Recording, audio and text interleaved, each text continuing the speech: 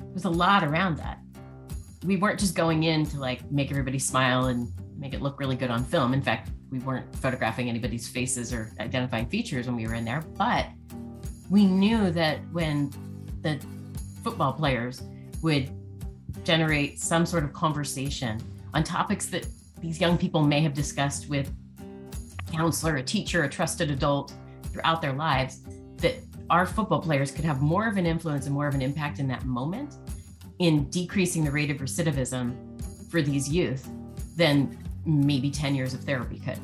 As strange as it sounds, and you said this earlier, Chris, there is a fervor that goes along with fandom where you start to look up to people as if they are heroes. And so something that you will hear me say all the time, I was at an event yesterday and I said it 3 different times, if you have a platform, if you're going to be looked upon as a hero, it's up to you to figure out what you're going to do with that.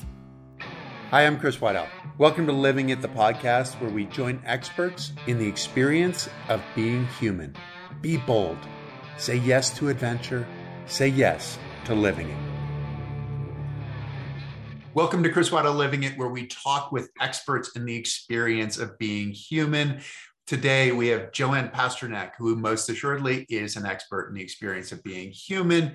She was a vice president of community relations for the Golden State Warriors, executive director of the Warriors Community Foundation, and vice president and executive director of community relations for the 49ers Foundation. She currently is president and CEO of Oliver Rose, which is a high-touch consultancy focused on amplifying impact and inspiring change. Also, Athletes Voices co-founder, Chief Development Officer, Strategy Officer. Athletes Voices provides elite athletes with the tools to leverage their high influence platforms to impact issues of importance globally, nationally, locally, and personally, ensuring that their voices aren't just heard in the moment, but are the catalyst or spark for a movement. Joanne's been involved in sport, social responsibility, and philanthropy throughout her career. And this is going to be an interesting conversation. Joanne, thank you for joining us. Well, thank you. And on top of all that, I have a 16-letter name. So, we're we're off to a good start, Chris, but I'm thrilled to be here and excited to talk with you about any and all subjects today. No, this is going to be really fun. And the voice is something that I want to get to, the athletes' voices. But talking about the idea, because I think so many of us have seen professional sport. We know the sport side of it, but there's so much else that goes on in sport. And so it's being in sports, social responsibility and philanthropy. What exactly does that mean? Well, it's interesting. It's not something I knew existed when I was growing up, but I was exposed to it at a fairly young age, actually. And so when you think about what brings people together and what brings disparate populations together, sport is really at the top of that list. When you're sitting in a stadium and your team is on the field and there's somebody sitting next to you and they have a jersey for your team as well, and your team scores, what do? You turn, you high five, you go, whoa, like you have no idea who that person is, what car they drive, what their background is. Do they have a criminal record? Like no idea. They're just somebody who's rooting for the same team. Well, leveraging that and being able to take that fervor that people feel for their teams and create momentum around issues that are existing in our world where we can close a gap and create opportunities for those who maybe have been marginalized in the past is what social responsibility in sports is all about. It's taking the very large platform and then leveraging that platform to be able to bring visibility to issues that are important in our world. And it could be anything. It could be environmental degradation. It could be Black Lives Matter, juvenile diabetes, whatever it might be. We have an opportunity to bring more visibility by putting it into a stadium, into an arena, on TV, and to just increase visibility. So people are emotionally connected to you through the team. They're on your side. They are. And it's funny because they are very emotional about it. In fact, funny story. So I was with the San Francisco 49ers for 9 seasons. And during one of our years where we were headed towards Super Bowl. I was going to the grocery store. I was wearing Niners gear, as I always did, because you wear team issued gear all the time. And I'm still a diehard Niners So a fan. helmet and Oh yeah, shoulder pads, pads, or what did all you of have? it, all of it. All 5'3¾" of me was like suited up. No, I honestly I had a hoodie on, and I'm walking into Safeway, and this gentleman goes, "Go Niners." And I said, "Thanks." And then I thought, oh, he probably thinks that's weird because you're not supposed to say thanks. You're supposed to respond with "Go Niners." Like we're all part of this like Niners village. And because of that, we also recognize that there's great responsibility that comes with that. If you have that platform and you aren't using it, then what are the opportunities that are being missed to increase visibility around an issue? So we can think back to the Go Pink movement that was launched within the NFL, where in the month of October, in order to increase awareness about the importance of early detection for breast cancer, to help with recovery and with remediation, we had athletes wearing little swatches of pink.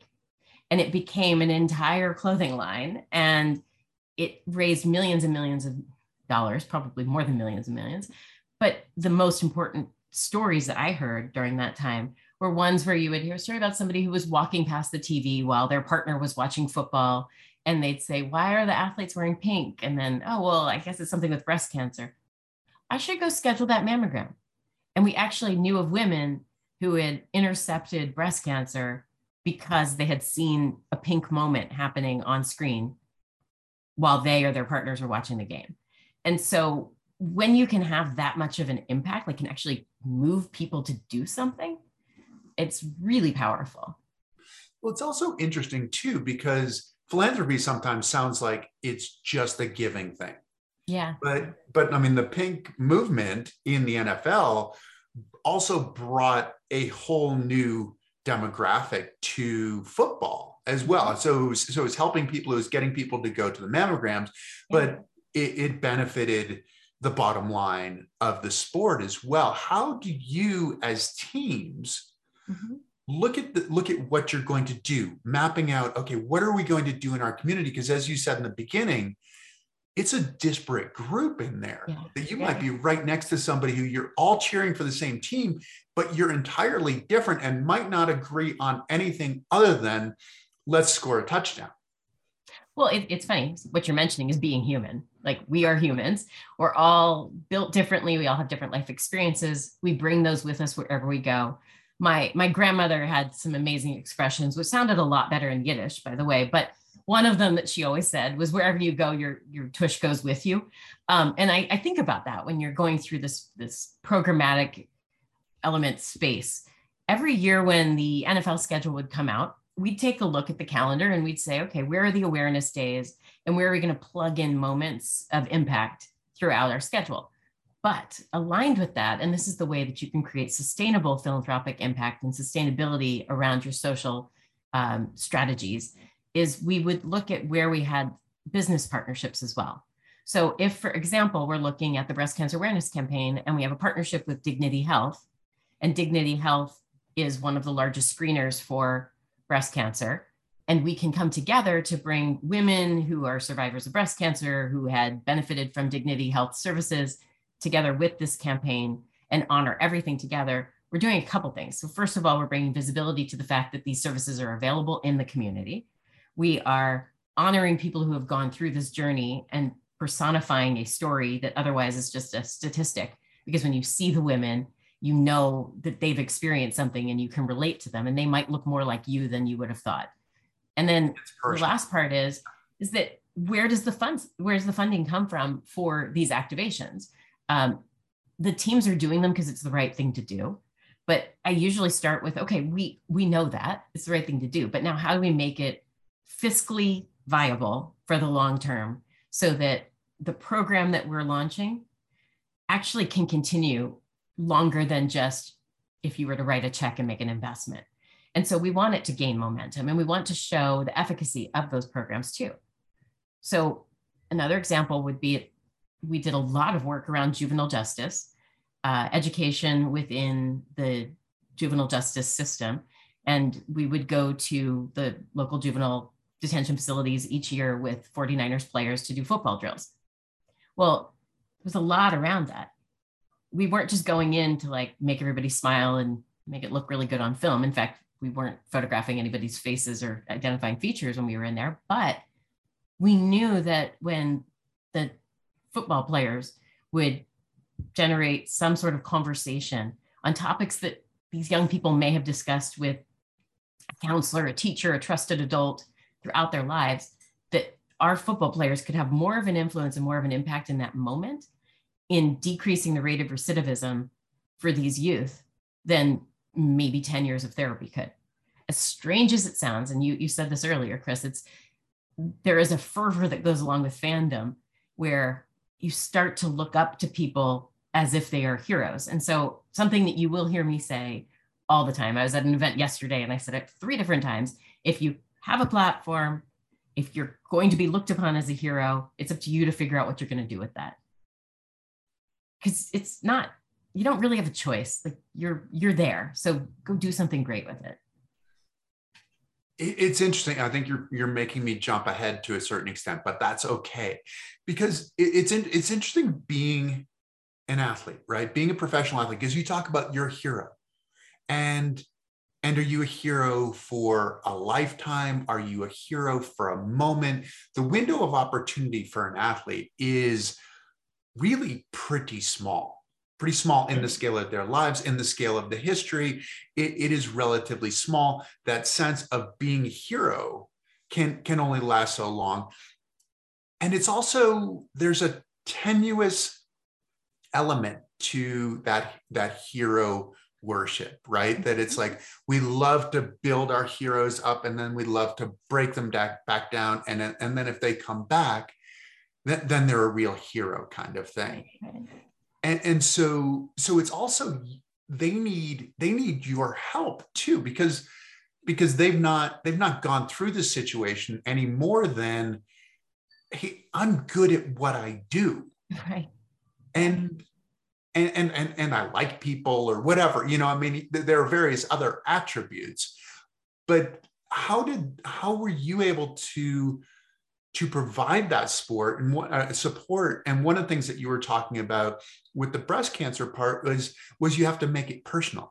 You have to take it from being statistics to being about an individual, to being about your mother, being about your sister, being about someone who really, your favorite teacher, vulnerability. Whatever it is. I mean, it's vulnerability, and it's interesting because I think another part of being human is that we try to hide behind something that we think we're supposed to be.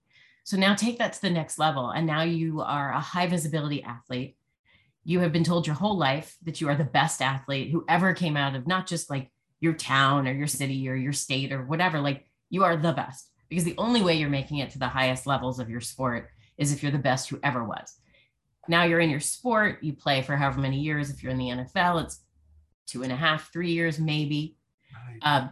I was a figure skater growing up, so I injured out when I was 16, 17 years old, and then looked forward to what can I do with this thing that I've been training in for 12 years, and my options were pretty limited, but it's part of you. And it's actually how you've identified yourself, and most likely how others have identified you as well. And so when you're out and about, and now you have people saying, oh, he's an ex 49er. What does that mean? And where else in professional life do you become less valuable with age and experience? It's just, it's a crazy thing to think about. So you're like, oh, so you've been playing now for 10 years and you broke every record that ever was. I think we should cut you, because there's always somebody faster coming up behind you, which is interesting. Yeah. Yeah. And when you talk about that, it's their first time being a hero. It's their first time going through every single one of these stages. And for many athletes, actually for all of us, it's not like we have somebody ahead of us who's on the exact same journey. So here's a real life example from yesterday. I was at an event and we had a number of 49ers players there, and my son was there with me. My son plays football. He loves it, flag football, but he's very competitive and very aggressive in how he plays. And he's a receiver. And on Friday night, he tweaked his foot and he ended up with a small fracture in his 5th metatarsal. So he's wearing a boot. one of the Niners wide receivers, an active player, comes up to me and goes, "What'd you do?" And my son says, "Well, this is what I did." And he says, "Oh man, I had that happen to me and I had to have surgery and here was my recovery." And he's going on. And I'm thinking, okay, he's sharing a lot with my 12-year-old who might now be thinking that he has to get surgery, but actually what it did, when I got in the car, Reed looks at me and he goes, "Mom, so what Dante said made it sound like, mine isn't as serious as his. That's great. So I think I'll be back in football pretty soon." And he made a really good point when he said, "I need to rest up and take care of myself." And so like in that moment, yeah, the doctor had said that to my son 2 days ago, but Dante Johnson from the 49ers says it to Reed, and Reed's like, "What he said, Mom." Like, great. I've only been saying this for 48 hours. Like, so when we can take that, we can leverage it. Now, my kids obviously have a front row seat to these things. So part of what I do is I work with athletes to figure out how they can amplify their voice to the masses and to get to the people who need them the most versus the people who just happen to be in front of them. So while my son benefited from that moment, I will tell you that what I said after I went up to Dante and I was talking to him about some of, what he's doing in his career right now and the stage that he's in. And I said, "You're amazing with kids. You always know just how to come down and talk to them. What are you going to do with that? Like, what's next for you?" And so right there in the middle of this field at an event in Palo Alto, we had a conversation about what Dante's exploring and how he can take this unique ability he has to connect with kids, 12-year-old, 13-year-old, that kind of age group. And what does he want to do for the rest of his life to make something happen from those experiences he's had throughout his 10-year career in the NFL? So it's very personalized. It's very much like, have a conversation, think about who that individual athlete is, where their capabilities are, what their individual story is, and then to also work with them so that they can feel like the world is welcoming of their story, as raw as it might be, as painful as it might be.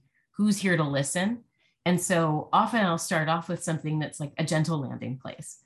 So another athlete I was with yesterday, he's a Niners legend and won a Super Bowl back in the 90s. And his career was cut short because of injury.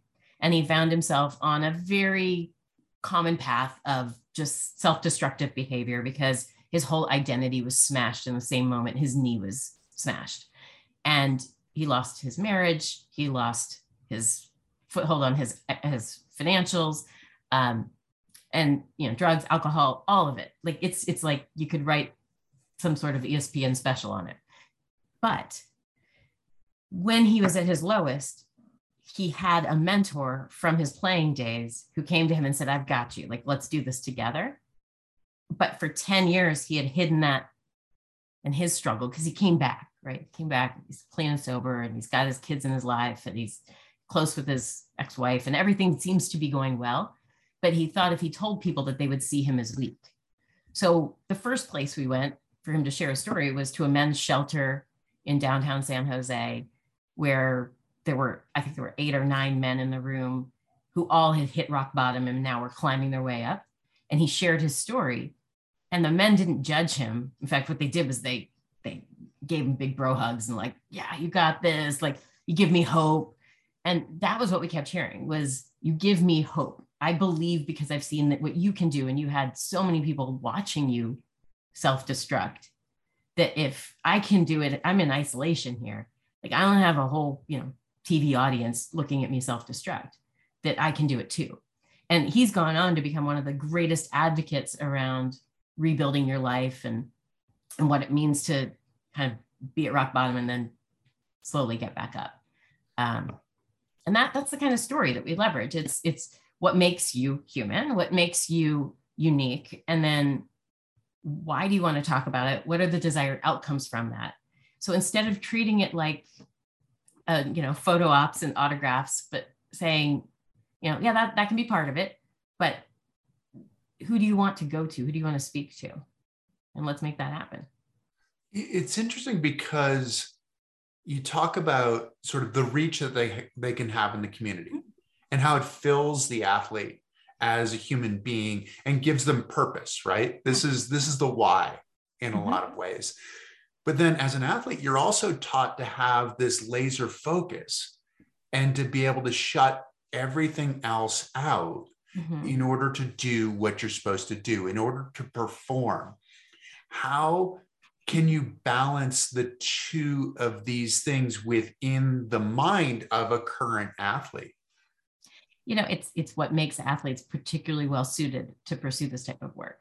Is there is a natural inclination to be goal oriented. So that's where I start. I start with, what are your objectives? What is it you hope to achieve? And then let's work backwards and let's see what we need to do from a timeline perspective. I mean, I'm a Gantt chart nerd. I love spreadsheets, but I can take it and say, where do you want to go? And if you know where you're trying to go, then we can start to walk from there. But the interesting thing is that it's not so much digging into the competitive spirit as it is digging into if you start something, make sure you're finishing strong. Like, what does that look like? What's your path? The hardest part is actually when somebody makes a misstep and they're like, ooh. Because as you said, your fans love you. They love you when you're great, but you drop a pass, you're like a villain all of a sudden. Like, I mean, there was a moment at the Niners where we had a guy who inadvertently, his foot touched a ball and it was still in play and it resulted in a turnover. And it was like all this stuff. He was getting death threats.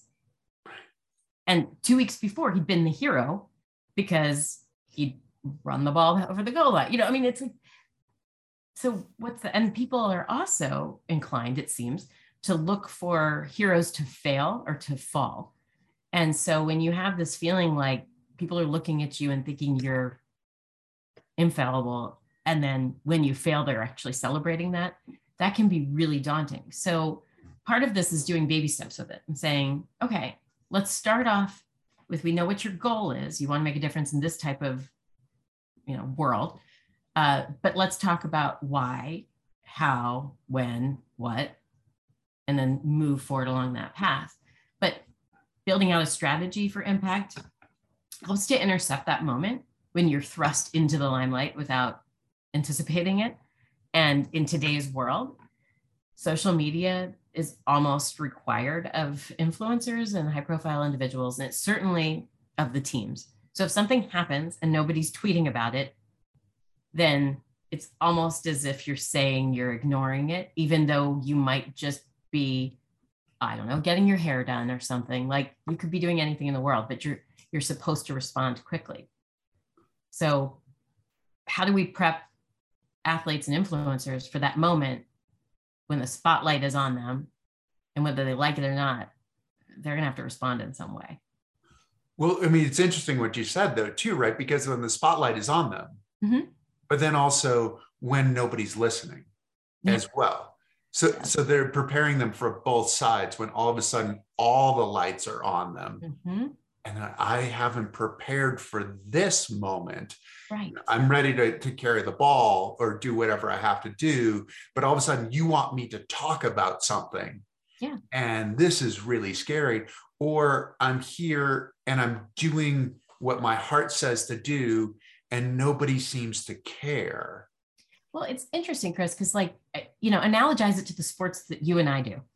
So alpine skiing, figure skating, our sports are based on making a split-second decision and then correcting if you're on the wrong edge.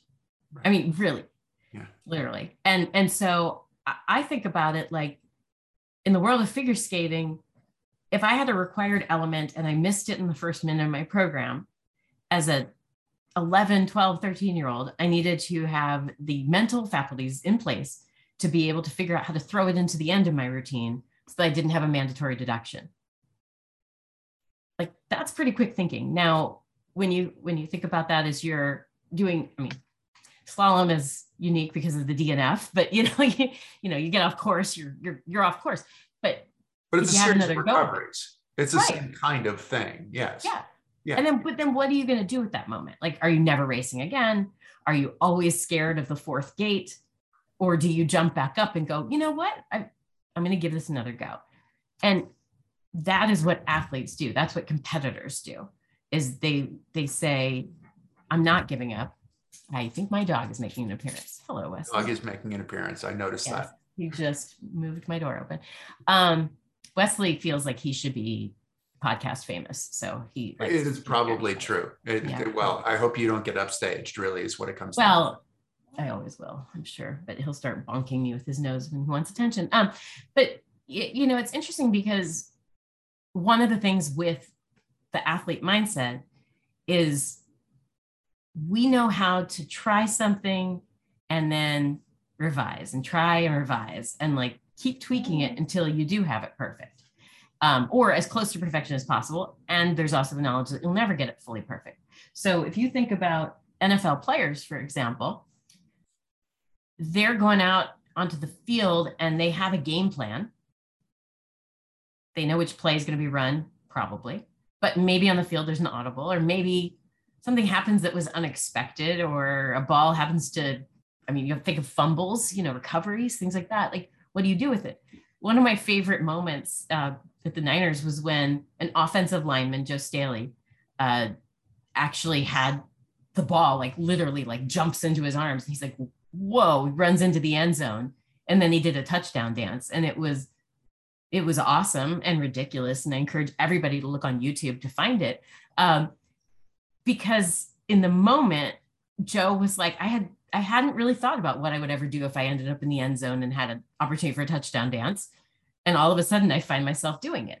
So that's kind of what we do, like thinking about it from the perspective of what you do on the field or on the court or on the ice or on the snow or whatever. And then taking that and moving it over to philanthropy. It's have a game plan, but also know how to flex into the moment when something unexpected happens. But for most athletes, what I found earlier in my career was that when the spotlight hit them, they were unprepared for what they might do to respond. So they didn't have a game plan in place. And, that's really with launching Athletes' Voices, that's what we were looking to do, is to help athletes develop playbooks, game plans, to be able to respond and make an impact philanthropically. Now, will things come their way that they hadn't expected? Absolutely. But in that moment, now at least they have the foundation to know how to respond or what to do, and have an understanding either historically or based off of seeing other athletes or their own game plan to know what might happen and how they can pivot to take advantage of a moment. It's always the hardest question, I think, for the athlete, is to prepare, because you're so in the moment. Mm-hmm. And if you're in the moment, then you're most likely going to be successful. Right. But then the moment ends, and what is that next moment? And the thing about the Athletes' Voices too is we sort of celebrate. Like I have in the frame picture next to me, I have Tommie Smith and John Carlos are everything from them right here. It's got to be around there somewhere, right? Yes. This is what I have. I also have my Bobby Orr, flying through the air. I have that one as well. But I have these guys, and I grew up in the 70s, and like Muhammad Ali was probably the biggest voice in sport. But there's a huge risk. Looking at both of those examples, yes, the risk. I was lucky enough to get inducted into U.S. Olympic and Paralympic Committee Hall of Fame in 2019. Tommie Smith and John Carlos got inducted the same year that I did, but they won their medals in Mexico City the same year that I was born. Yes. Yeah. Yeah. They waited a long. But we're not even talking about what happened to Peter Norman, the guy in second place.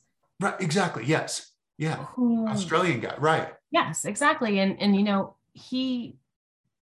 he's actually one of my heroes, because what he did was he said Tommie and John actually gave him a heads up that this was going to be happening, that they were planning to make a political statement on the podium, but they recognized that it was his moment too, that he'd been working his whole life for this podium moment, and they didn't want to usurp that or take that away from him.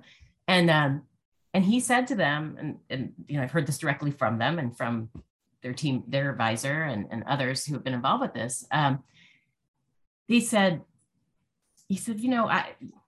it may not be my exact cause, but I will stand with you. I'll stand in solidarity. And he does. And if you look carefully at those pictures, you'll see that he has one of the buttons on his shirt. Yeah. And when he went back to Australia, he was vilified. He was stripped of his medal. He ended up having a shortened lifespan due to alcoholism and other things. I mean, it's been written about quite a bit. We couldn't get a job, couldn't qualify for the next Olympics, right. Even Divorce. Though the fastest qualifying times. Right.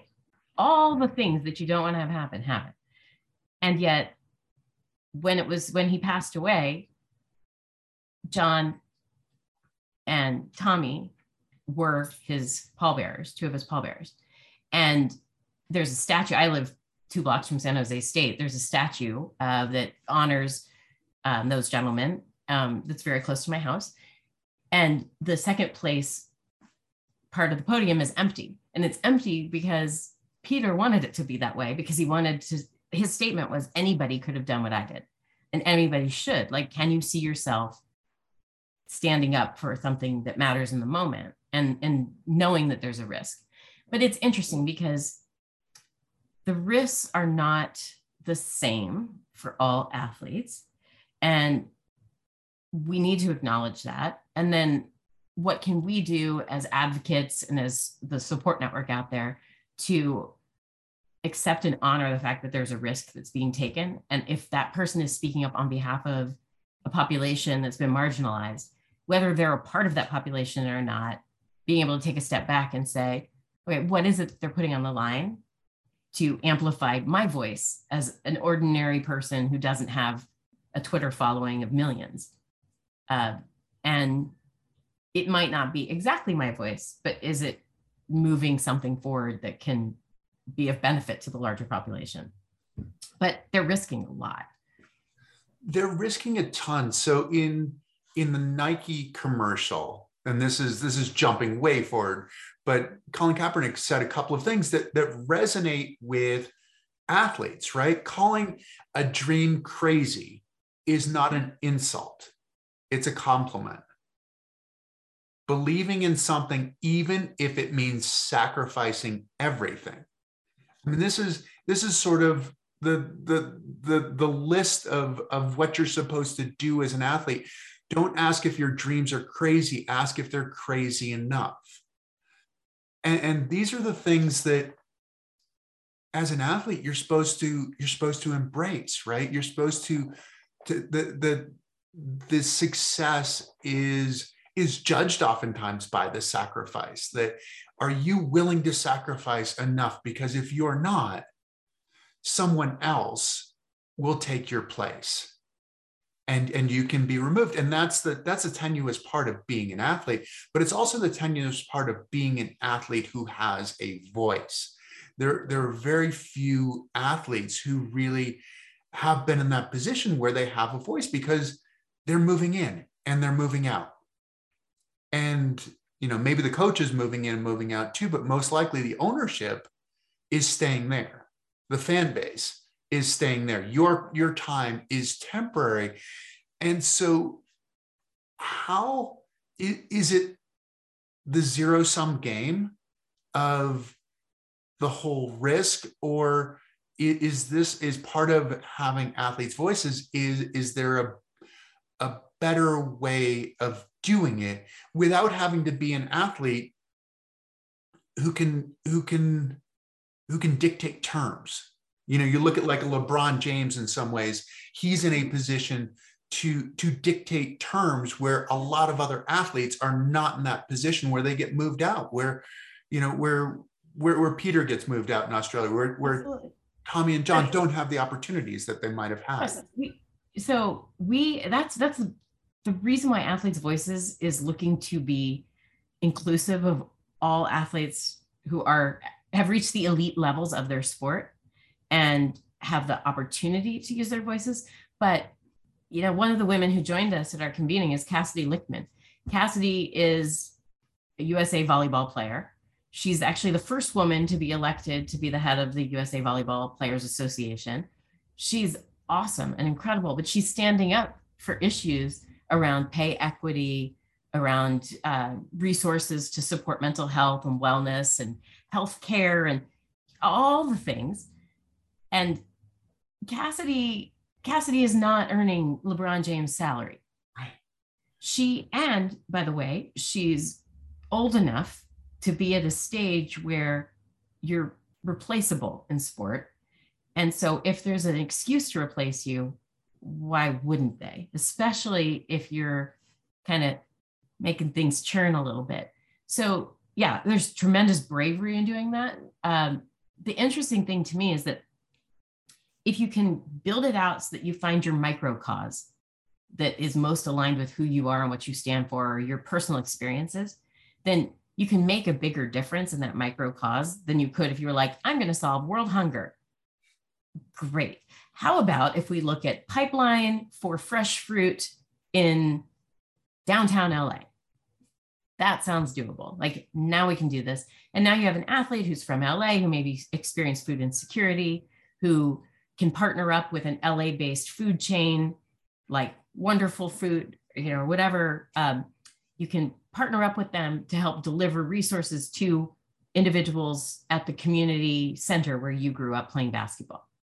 And now you're telling a story that is still getting a message across about the inequity of food distribution and food resources and the lack of access to fresh food, fruits, vegetables, and other foods in communities like downtown LA. But you're doing so in a way where it's putting yourself out there and saying, this is something I experienced, or this is something that somebody I loved experienced. And so that's why I'm leaning into this moment. So again, if we take it, like, let's take a global issue like humanitarian rights.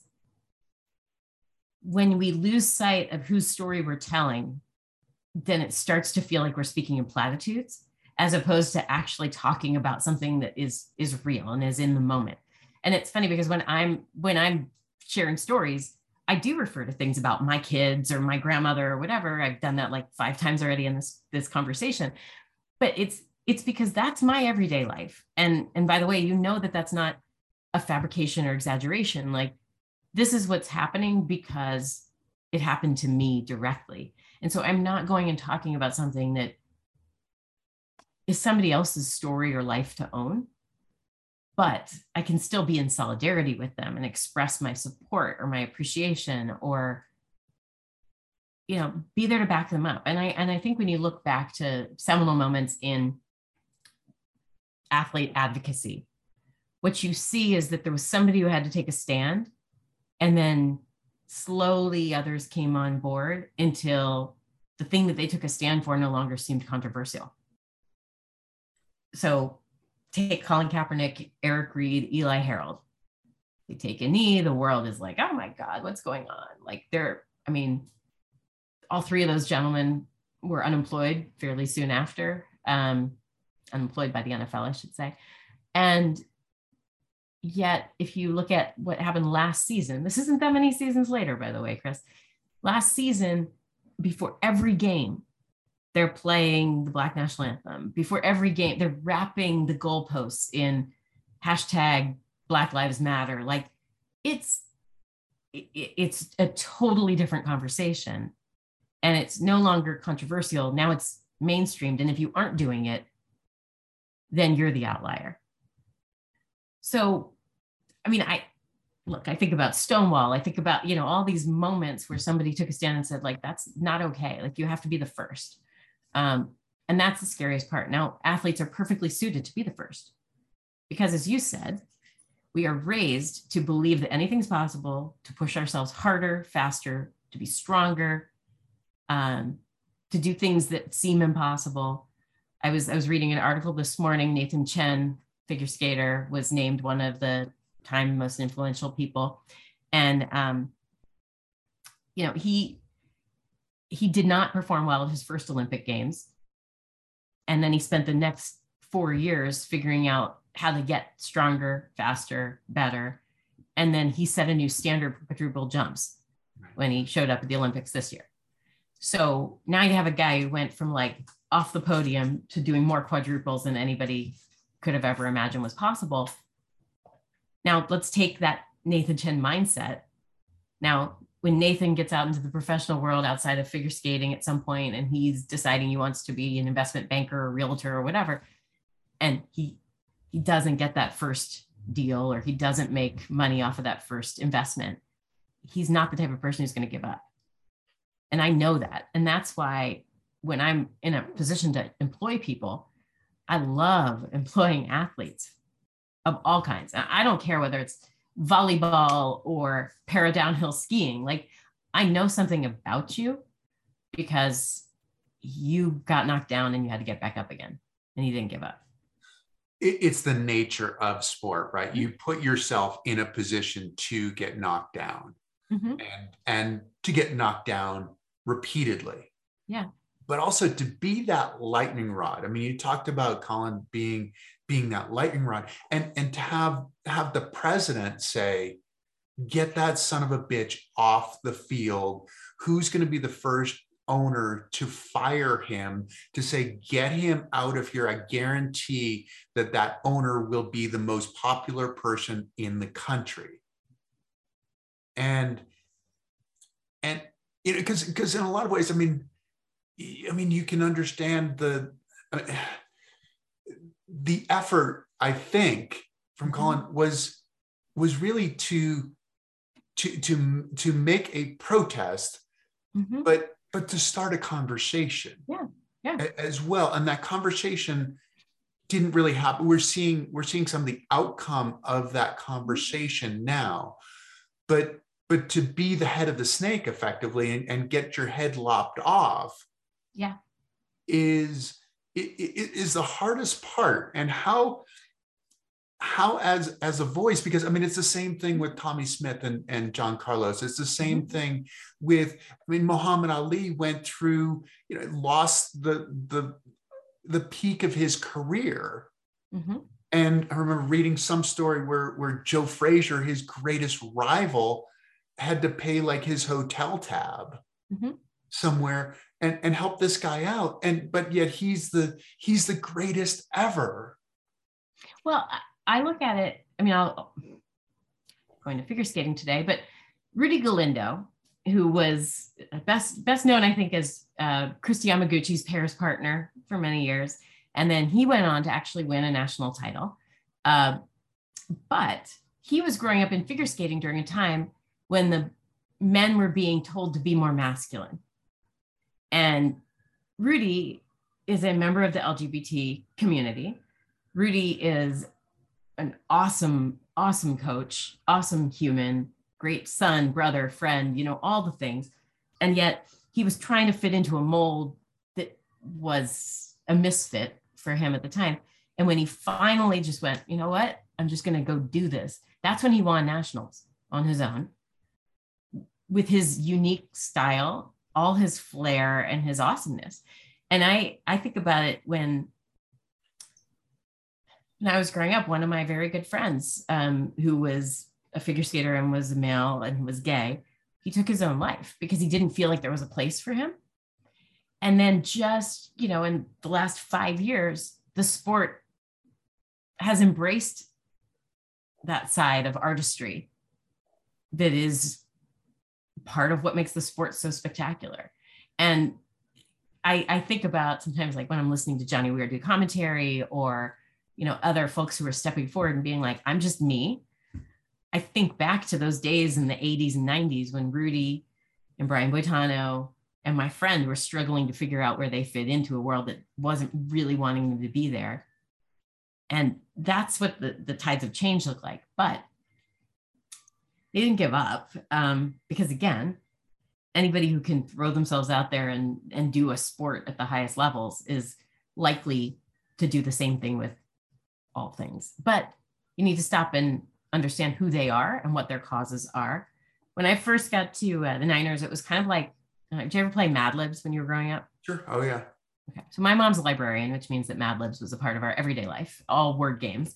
But, you know, I often think about it like it's Mad Libs. You know, you have this fill in the blank, like proper noun, verb, whatever. So if you aren't familiar with Mad Libs, you basically flip it over and you just fill in the blanks with different prompts based off of grammatical, you know, annotations. Right. And then in my case, my little brother, my little sister would fill in the things. And then they would read this whole story back to you that sounded ridiculous, because it would literally be like, Johnny was, pooping, and then he stepped on an ant. And you're like, what does that mean? It makes no sense because there's no context. Now, if we do the same thing, we just throw random player names into social impact strategies, and we're like, okay, Chris, you're going to go to the food insecurity event. And, Bob, we want you to go over to the homeless shelter, and then, whatever. Well, it may be that like you get there and you're there and you're helpful and you're excited to be engaged, but are you really connecting on a visceral level with it? Now, if instead I said, Chris, and by the way, not going to the obvious, I shouldn't assume that I know everything about you and what you would want to focus on philanthropically because I know one or two things about you, or I can see you in front of me. And I say, oh, Chris, as somebody who uses a wheelchair, would you like to go and speak about resiliency after injury or whatever? Cool. That might be one of the things you talk about. But what if instead I'm like, Chris, let's talk about all the things, and which area do you think you could or you would like to be an influencer? Yeah. I mean, maybe I wanted to be a librarian and I want to talk about reading. Absolutely. And what about the joy that reading brought you? I mean, it's interesting. I haven't thought about it like this, but I was in a car accident when I was very, very little. And one of the things that made it sort of bearable for me, I was in the hospital for a month, was my dad got me the Star Wars Lego set. And I remember playing with these Star Wars action figures and like building this Lego set, and it passed the time. It passed the time for me. And so to this day, I'm a fan of like little kids. I'm always like, build something, like you can, because you have that sense of accomplishment. And so that's not something people aren't going to look at me and be like, Joanne, could you talk about how Legos empowered your recovery from injury when you were 5 years old? Like nobody's coming to me for that. In fact, people make lots of assumptions. No, I am not Irish. No, it's like things like that where you're saying like, can we go a little deeper? And by the way, let's ask people what it is they'd like to articulate when it comes to their philanthropic objectives, instead of telling them what's expected of them. Because again, athletes are often treated like commodities when they are in their sport. Kevin Durant very famously talked about the use of the word owners and ownership to, discuss people who are in control of teams financially. And his point was very strong. And I think about that often. It's so not only is this person going to own you, your contract, you're going to have to play, you have to work through injuries, you have to do all these things, but they're also going to tell you what to do with your heart on your days off. What are the philanthropic events? And, that's how we get better engagement and longevity. And so my recommendation to people who are looking to get athletes involved with something that they're doing, like if you're part of a nonprofit, you have a special event coming up, don't just go to a team and ask for the biggest name player. Go to a team and ask for the player with whom your organization will resonate the most. Right. So let's go back to Joe Staley, the guy who did the touchdown dance. Mm-hmm. And you just mentioned literature, which made me think about him. His mother is a librarian, just like my mother. And Joe did a series of events that were focused on increasing literacy at the kindergarten level. They were called Kindergarten Kickoff, super fun events. The kids would get paper, they'd get to write their own book. We would publish it, and it encouraged literacy. But the best part about that was, here's Joe, who's an offensive lineman, huge guy, and he'd sit in the little kindergarten chair. And by the way, he's an amazing singer, and he knows all the words to all the Disney tunes. So he would just the kids would be rolling on the floor laughing. And then before they know it, they're engaging in something that's related to literature. But now that's not the first thing you think of when you see offensive linemen. You don't go like, oh, what we should do is an early childhood literacy program. But he did it better than anybody I've ever seen. How were you prepared to help make these decisions? Because, you said you were a figure skater, you had a car accident. Yeah. You went to Penn, what, psychology and Spanish, Yes. right? You went to law school. Yeah. Uh, None of that feels to me like it's pushing you in this direction. How did you, were you just a good listener? How did it kind of push you in this direction where you were actually in a position to help? I think all of it did. And it's interesting. I'll go back to being 5 years old. One of the benefits that came from this accident was I missed most of kindergarten, which would have been bad, except for the fact that, again, mom's a librarian. I grew up in Washington, D.C. We had access to some amazing tutors. So by the time I got to kindergarten, midway through the year, I was ahead of my peers because I'd had like these amazing, PhD tutors or whatever, my mom's friends. And I was reading books and whatever. And I remember showing up in class and the teachers, I remember this so vividly, the teachers asking questions and I have answers and I'm used to being in a one-on-one environment. And so I'm like, I know that, I've got that answer. We can very quickly become the unpopular know-it-all if you do that, right?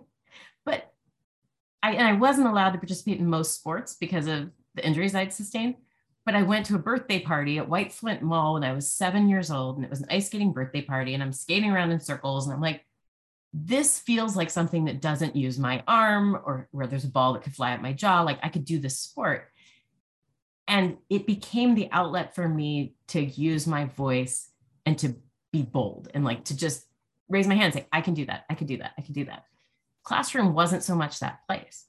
And that really continued. Now, when I was 14, my figure skating coach actually invited me to volunteer with a program she was running for Special Olympics. And so I was paired up with a girl my age named Tiffany. And Tiffany and I became like best friends. It was like, sometimes you meet people and you're like, we are meant to be friends. Like we have so much that's like bringing us together. So Tiffany and I liked all the same music, the like Bad Teenage Perfume, whatever it was, like we were in it. Tiffany was being horribly bullied at school because she was in an integrated program that was making things really difficult for her to navigate socially. What do you mean by an integrated program? Oh, so Tiffany and I had almost everything in common, except she had one bonus gene. She had Down syndrome. And so the public school had created a program where they were bringing individuals with intellectual disabilities into the mainstream classrooms as opposed to having special ed, because really to create some social connections and to help them learn from each other. Great idea and concept, but if you don't put the construct around it to provide support network on both sides, educate both sides about what this interaction will be. Pre-teenage girls and teenage girls can be pretty mean. It's a pecking order, the ladder of like popularity. And I don't understand how people can do this, but she was being bullied and being marginalized in her classroom by some girls who were not inclusive, not accepting of her. And yet on the ice, she felt at peace. She felt at home. It's the same way even now, if I put on skates and I skate around, it feels a little bit like flying. Like you just feel this sense. I mean, from downhill skiing, it's like I loved doing downhill skiing too. Yeah. You feel like you're flying. And if you're somebody who has been told all the things you can't do or you'll never do, which you've been told, I've been told, Tiffany had been told. Everybody's been told. Really, right. I mean, it's really easy to find people who tell you can't do things. Absolutely, yes, because of, and there's so many different reasons why they'll say you're short, you're tall, you're redheaded, you're whatever. I mean, you're the wrong everything. Probably a lot of their insecurity as well. Don't step out of line and make me look bad because I don't want to take a risk. Right, exactly. And so when you're being told that, but then somebody or something or some moment says, if you harness this, you can actually do great things with it. That's what I saw in Special Olympics. Special Olympics, where I worked there right after law school. I worked at their international headquarters, and every single day, there were moments where I was like, the world needs to be here. Because there was this one moment we were filming something up at Sesame Street in New York, like actual Sesame Street, like actual, Grover and Big Bird were there. And I was standing with the mom of a young woman who was being featured in this series we were doing. This girl's name is Katie. She has Down syndrome. And I'm staying with her mom. And I just said, what was it that brought you to Special Olympics? And she said, well, when Katie was born, we were unaware that she had Down syndrome until she arrived in our lives. And from the very first moment after she was born, we were told all the things she'd never do and all the pain and the suffering and how hard life would be. Special Olympics was the first organization that said, oh my goodness, look at all the amazing things you can do and she will do and she'll bring to your life. And this mom says to me, she's like, and everything I was told by Special Olympics turned out to be true. And all the things the doctors told me, those were facts, but they weren't how we were going to live our lives. And so what I learned from all of that was, if you have the ability to actually stop and listen to somebody, and then to help them to articulate what it is they're kind of ruminating on, if you don't do that, that's a missed opportunity as well. I love foreign languages. I love listening to people. I love stories, but it's really about kind of taking a step back. And I think that's why I majored in psychology and Spanish. Again, love languages, love listening and thinking about the way the brain operates. Law school was my focal point was public interest law and advocating for marginalized populations. Worked at a workers' rights clinic where we translated documents for individuals who were monolingual Spanish speaking and had been used and abused by the system or were being threatened with deportation if they didn't do something. And it's amazing. I mean, I remember this one gentleman who came in for help at our workers' rights clinic at my law school, and he had done like 2 weeks of landscaping work. And then the guy he had done it for was saying he wasn't going to pay him. And you can't tell me I have to pay you. I'll get you deported or something. This guy comes in and he's just beside himself because that money was needed to support his entire family and his family back home and all sorts of things. So we sat down and we wrote the angry letter. He told me what he needed to say. I wrote it out. We printed it on some letterhead. Off he went. He came back a week later and he had 6 trays of tamales. I remember. And he was just like, thank you, to all of us, like, thank you, you guys, look at what you guys have done. And I'm thinking to myself, all we did was we listened to a guy tell a story and then we wrote it down on a piece of paper. That's it. It was so easy. I mean, it took, Chris, I'm not lying, it took like 15 minutes for me to do that thing. Right. But what did it do for his family, for his life? Like, yeah, he got paid. And he was so grateful. And it's like, if you don't get outside the box, I mean, this is that you've been raised in, like, you don't know how amazing the world can be. But if you don't actually stop and listen to people's voices and you only know what's in front of you and you don't sit there and try to amplify theirs, then, like, I don't know, we're missing an opportunity. We're missing a huge opportunity if that happens, right? But we do need people to help us find our way and to help us find our voice, right? I mean, you're talking about a couple of different things, like being able to help guide an athlete into a situation that is going to be beneficial for that athlete and also beneficial for the community. Mm-hmm. And some of it is also helping the athlete to get to the point where they're able to produce, to communicate on that. They're not all supremely talented like your friend Joe there, who can sing all the Disney songs, right? So there's that part, and then there's also the part of trying to find your way. So, like, one of the things that, for me with One Revolution, with my foundation, our mission is to turn perception of disability upside down. Mm-hmm. But I think the approach, I'm not willing to be like Colin Kaepernick or like Megan Rapinoe or, because one of the things I believe is that it's a separate group. And if I continue to beat you over the head with how you have to see me for how different I am, that I'm effectively pushing you away. And so one of my beliefs is that I don't want to make people wrong. I want to try to come and build bridges and find a way to find, like you're talking about with your friend there, who you guys shared the ice. You shared common experience. You shared bad teenage perfume, which just made my really just. Ironically, I remember the name of the perfume. It was called Tiffany Teen Spirit, and she liked it originally because her name was Tiffany and the perfume was named Tiffany. But Tiffany was a pop star back in the back in the 80s. day. Mm-hmm. But Yes. but some of that too is finding the right place, but also helping the athlete to develop their voice and to be comfortable within that voice. How difficult is that process to help mature a voice for the athlete? Because this is a lot of what you're talking about with athletes' voices as well. I mean, it's a longer process. I mean, it's interesting because I've had many people ask me like, oh, well, how did you get close to such and such an athlete? I'm like, well, I didn't just like jump in and say, what can you do for me? Or what have you done for me lately? Or whatever the expression is, right? Right. It's like, let's get to know each other. Like the moments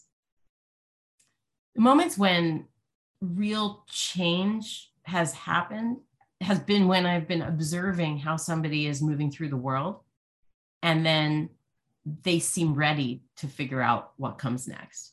Not when I walk up to them and I say, hello, my name is Joanne. What are you going to do next? Like I, it's tough because from a selfish or financial perspective, yes, would I like to walk up to every athlete that I see in the world and be like, I can help you. I can help you make impact. Like, I don't know. It's like any relationship. You need to figure out who they are, who you are, what you have in common, where you can connect, where they can help you, where you can help them. Like there has to be mutual benefit in order for it to work for the long term. I had a professor in undergraduate, Marty Seligman, who talked about points of connectivity and learned optimism, and brilliant, brilliant man. But a lot of what he said that really, like a lot of what he said stuck with me. But I took a social psych class with him my sophomore year, and he talked about how you can figure out points of connectivity and how that creates lasting friendship. So it might be that, you and I met and we started talking and we realized that we were both wearing plaid shirts at the time, and you have hazel eyes and I have hazel eyes, and and so there were a few things that like physically were like, okay. Then we start talking, maybe our cadence of our speech is similar, maybe we're both left-handed, and then more and more you start to find those things. Well, it takes patience and it takes long conversations to figure out that what I have most in common with some of the athletes I work with would never be guessed from the surface, from the outside.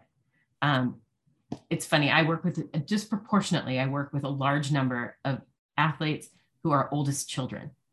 I am an oldest. It is an incredibly important part of who I am and how I move through the world. Why is that? What differentiates you as an oldest? Well, I'm an oldest girl, and I'm an oldest, and my daughter is an oldest girl and oldest. I'm also the oldest grandchild of my generation, as is my daughter. And it's funny because when I was in college, I actually wrote an extensive paper on middle child syndrome because of what I saw in the birth order in my own family. And as oldest, we tend to have to set the standard. Our parents are new parents. They're trying to figure out how to be parents. So they're making mistakes. We're there to kind of help teach them. Sounds really silly, and so we take on this role of I'm the intermediary between parents and my younger siblings, and I'm bridging that gap.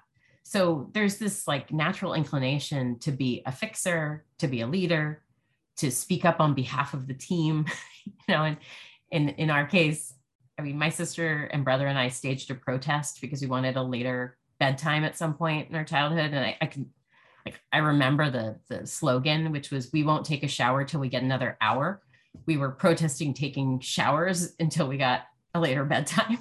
And we marched around the house with these signs, and my poor parents. But this is a stink-in, okay? Yeah, totally. Yeah. And my little brother was definitely going to be the worst of this, right? But the funny thing is that I remember that as we developed all these things, it was dependent. I was in the role of taking the initiative. So my siblings would follow, and still to this day, I'm very, very close to my siblings. They will still, if I say, "Hey, Dan, Laura, I think we should go this direction," or let's get together and talk about how we're going to approach something. I mean, through some of the lowest moments as you grow older, when you lose a parent or whatever, and like you turn to them, they're still looking at me. And so I look at the athletes I work with and all these oldest children, like I understand the burden that you have to be there for your siblings, to be there for your parents, to be the bridge, to be a leader, to be a voice, to set a standard. And when you fail, what's the message you're sending to your siblings? Are your parents putting so much emphasis on your success because they think that it's a determinative factor for how they're going to succeed with your younger siblings? Like all these things, it's a different degree of a sense of responsibility. And I mean, obviously this is not universal. There are oldest children who don't have these characteristics, but for the most part, I'd say a lot of the athletes I work with, they resemble that. And this is that point of connectivity. Yeah. Yeah. And so now we're talking and I'm like, okay, I get it. I know. I mean, one of the early questions I'll ask somebody is like, do you have siblings? If so, how many? And it's not that I'm weeding them out. I'm like, oh, you're youngest, I don't want to work with you. No, it's more because I feel like when I start to ask those questions that I'm going to have a better sense of their mindset and their approach and how they're likely to take on this philanthropic journey. And I mean, I'm often wrong, but I'm often right as well. And I really prefer to work with people where there feels like there's a two-way authentic connection. I think that's really important because if it's all transactional, and I would say this to anybody who happens to be listening, if you're looking for somebody to help manage your finances, to be your mental health and wellness therapist, to be your workout partner, like look for somebody where you feel like they're in it for you and you also care about them. Like you have to actually like people to be involved with them. Same thing goes for philanthropic investments. Is if you're not feeling it, if this cause isn't calling to you, then there are probably other people where it does call to them, and you have an opportunity to figure out where your best use of your time might be. And that changes over time. I mean, I was really into, I've always been committed to Special Olympics. It's a big mission for me. But when my family was confronted with my dad having Alzheimer's, that became something I wanted to increase awareness around because my story around that is so personal. But at the same time, it's probably a good illustration of other people who have parents or loved ones with younger onset who are trying to figure out how to raise children and lose their parent at the same time. And like, what does that feel like? So I can speak to my own personal experience. And because of that, I don't feel as well versed talking about heart disease, like not as personally connected. So. Right. I mean, it was probably like your father suffering Alzheimer's was one of the most personal experiences of your life, wasn't it? Mm-hmm. Yes. Yeah. I mean, I was very, very close to him and I watched him slip away and I couldn't do anything about it. And somebody who's a firstborn type A, left-handed, I know how to get things done type of person. It's really, really hard when you're looking at something and you can't do anything about it. You don't have a cure. You don't have a fix. And it's interesting because having worked within the Paralympic community as well, I've heard this many times. It's like the first thing that happens when you have an injury that is life-altering is people are trying to tell you how to fix it and how to get back to normal, when in reality, you might have to just realign and figure out a new normal. And that's a little bit of what I had never navigated Alzheimer's with my father before. So I'm navigating it as I'm experiencing it. But now that I'm on the other side, and unfortunately, my dad passed away in January of 2021. But now a year and a half out, I have perspective to know things that I would have done, or I don't know. It's somehow empowering to be able to look backwards and say, hey, so if I had known then what I know now, here's what I would have done. And I would love to be your support network through this. And so I have regular calls with a friend who came to me through the Alzheimer's Association. He's slowly losing his wife to younger onset Alzheimer's. And his wife is 52 years old, I think. And I mean, look, it's his wife, not his mother or his father, but I feel like I have something to offer to him. And it's just because, and it makes me feel healed to be able to say to my friend, here's something that I wish I could have done or I should have done. And so it's almost like that pay it forward concept. Like it might not benefit me, but can it benefit the next generation? And so that's something that I talk about with athletes a lot as well, is what did you experience? What did you wish you had known? And so when I go back to that those juvenile hall experiences, we would seek the guys who had picked another path when one of the primary paths ahead of them involved crime and getting involved with the juvenile justice system, because we wanted them to come in and say to the kids, you know, this is what my brother did or my sister did or my dad or my mom. Here's how I was able to navigate a different path, but I wish I'd never even danced with this idea, or I found myself in trouble and here's what I did to make sure that I stayed on track. So that's as important as anything. And that's one of the ways that I approach this individualization of philanthropy for high profile influencers and athletes is, who are you? What do you stand for? And what's the unique story that you can tell that not only will help others, but will heal you as you're moving forward in your life and your journey? Because I can't get my dad back, but I can help other people experience more joy with their loved one as they're going through it. Which, and for you also, your dad would have been the guy that you would have gone to ask for guidance in how to deal with the situation, but because he was going through the situation, you couldn't ask him, right? So yeah. And people love to differentiate things too. They'll tell you, like, you know, anytime I would talk about, oh, my dad has Alzheimer's, say, oh, my great grandmother had. I'm like, that's not helpful. You know, it's the like, I'm so sorry for your loss.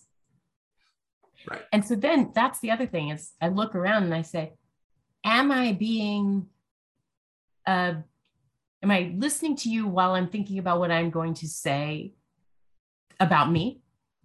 Right. Or am I actually able to sit there and take in what you're saying and figure out what the best result will be to help you move forward based off of my knowledge and experience, but not by putting my story into your life? And there is a difference there. And I think that's something that I can uniquely offer. But having experienced it, been on the receiving end of it for 10 years of people telling me about their Alzheimer's stories, or when I had experienced some infertility at the beginning of my parenting journey, and people would say, oh, well, this is what I did, or you. And so when I was pregnant with my daughter, I had the best doctor. I said to her, I will not read a single book. I don't want to read what to expect, because I know that my experience is going to be my experience. You just make sure to tell me when there's something I should know. And I'll show up for all the things and I'll do all the things I'm supposed to do. But if you tell me that I should only eat cheese on Tuesdays, I'm going to eat cheese on Tuesdays. I'm not going to do additional research. Because if I go way back, not only is my mother a librarian, but my grandfather was a librarian. My grandfather was also a Talmudic scholar. He was very learned. He was like kind of the original nerd. I adored him. He was fantastic. But when he was about 85, Google first came out. I was in law school at the time. My grandfather was very ill with cancer at the time. And so I went out to Philadelphia to spend time with Grandpa. And I was like, Grandpa, you have to see this thing, Google. And I open up my computer and I'm like, look at this. And he looks over and he's like, He goes, you know, Joe, the problem with this is that people are going to have all of the information without any of the knowledge. So they're going to think that they know what they're seeing, but they'll just take it at face value. And that's part of what I try to bring forward with Athletes' Voices is don't look at an athlete and think, you know, the shut up and dribble comment. Like, don't think you know everything about me or about them based off of what you've seen, because there's a depth in there that needs to be explored, and each person's story is their own. They are not a Wikipedia entry. They are not an ESPN story. They have a story. And once you say to them, I say this to athletes all the time, you are the CEO of your life, of your story, of your career, and you get to decide how it's told, when it's told. If somebody is pushing you because they will experience monetary gain because you're going to tell your story at that moment, but you're not quite ready, then to me, that's a problem, because the inauthenticity of that moment and that story might come through. And it's interesting, Chris, because I think like when I first saw One Revolution, I asked you a question, which was, there was a moment in your movie where you're kind of needing some time alone and you're asking for the time alone. You're like, I just need to be alone. And everybody keeps coming up. They're like, Chris, how you doing? Great job. Blah, blah, blah.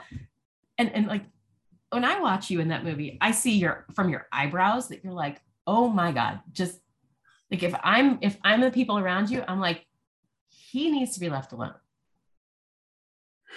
Yes. And like, your need to fill the space right now does not take priority. So that's part of it. It's like, are we taking the time to actually read what the person needs at that moment? And the second an athlete retires is not the moment to pounce on them and be like, what are you doing next? But it's also hard for them to imagine what it's going to be like until they're in that moment. So that's a pretty delicate balance as well. It's how do you prepare for something that you don't want to have happen, but that is inevitable? But then once it happens, how do you make sure that you have the support network you need when you haven't been preparing for it? It's interesting. And I feel like we've been talking about this the whole time. Yeah. But sort of getting to the essential question of like, why do we need athletes' voices? What's different about an athlete? Mm-hmm. What's different about what they can contribute, and why? I mean, it's a terrific question. And actually it's interesting. I was listening to the radio yesterday and an Eminem song came on. And yes, my 12-year-old was in the car. And yes, we did start talking about the lyrics. And I said to him, I said, what I really respect about Eminem was he was telling his story. Like this, what a gift to be able to express something. I work with a woman who is a Special Olympics athlete. Her name is Amanda Herenoth. She is one of the most gifted poets I have ever known. Mm-hmm. And when Amanda, she just texted me a poem yesterday, it just flows out of her. She has autism. She has a number of different conditions that have made it more difficult for her to fit in a classroom. But yet the way that poetry flows from her is so beautiful. But what I want more than anything is to be able to connect Amanda with the right influencer who will start to share that, because their platform is so big. And because when they validate something, like it's like when Kate Middleton wears a dress, it immediately sells out in the UK. It's the same thing. If an athlete demonstrates something, if they wear a specific pair of sneakers, but more importantly, if they show what it's like to go out and be a hero, to help somebody to do the right thing, others are likely to follow. Like I've seen this. We did a polar bear plunge for Special Olympics a number of years ago, and I had two 49ers athletes with me. This is where you go in the middle of winter and you jump into a really cold body of water to raise money for Special Olympics. Great. So we're out there and these two guys look at me and they go, neither of them knew how to swim. Ooh. Yeah, but they were all in. They're like, shout out to Norman Price and Dennis Brown, who were like, doesn't matter. We're going to do this. We're going to do this. So they go, and by the way, we were by the Golden Gate Bridge. And if you know anything about San Francisco and the water, it is really, really cold. So we go and everybody's sort of hanging out on the shore. And Dennis goes, you know what? Let's just do this. And down to his little, swim shorts, runs in. Norman runs right after him. And then 200 people run in and do the polar bear plunge. And then it's funny because then the firefighter was like, gentlemen, you need to get out or you're going to have hypothermia. Like it's time to get out of the water. Because they were like, they were socializing and they were there with all these people who had followed them. Literally, it's the opposite of a burning building, but they followed them into frigid water. And when you can create momentum where people will follow you into frigid water in the San Francisco Bay, where who knows what was floating in the water, then imagine what you can do if you're speaking up or speaking out and using your voice to amplify something, like people will follow their heroes anywhere, even if their heroes leading them in a bad direction. And so that's what I encourage athletes to do, is to find their voice, to figure out the best way to magnify that, amplify it, and then to lead people into frozen water around a good cause, because they have the opportunity to make a huge difference. And that's what's unique about athletes. I brought up Eminem because I think it's unique with musicians and artists. But in some ways, athletes, we're all trying to be armchair athletes. We watch sports, we play sports, we think about sports, we read about them, more so than we do with almost anything else. And so when you've got people's attention, do something with it. That's the bottom line. Well, Joanne, thank you so much for amplifying the voices of athletes, giving them an opportunity, helping to get them pointed in a direction where they can run into frigid water for the best of purposes and get people to follow them. It's just, to me, I mean, obviously I've been an athlete my whole life, but it's where my heroes are from. My fifth grade teacher complained to my reading teacher complained to my parents that I only read biographies of athletes. Yes, I resemble that. So does my son, by the way. And my parents were like, he's reading. It's all good. Yep. We're fine. And my sister, who's a librarian, this is a generational issue here. She says, she's a teen librarian. She always says, if a kid's reading, they're reading. But I did not love physics when I was in high school, but I had a chance to do a project on centripetal force and the sport of figure skating. Mm-hmm. Never forgot it. Because it was personal. And right. I think that's a lot of what you're saying here, is that it is that personal journey, and it's sharing that personal journey and sharing that personal success as well. Mm-hmm. You know, as an athlete, it's like, oh, this is where you're amplified, and that's where people are in.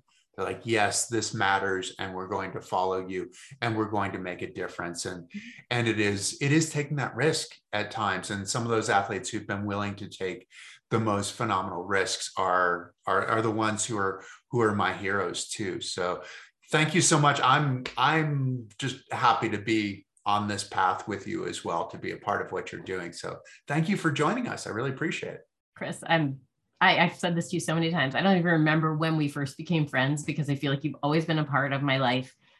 You bring so much goodness to the world, and any experience or journey that I'm leading or involved in or following, I want you to be a part of it, because I think the world of you. So thank you for inviting me, and thank you for, valuing what I'm trying to bring to the world.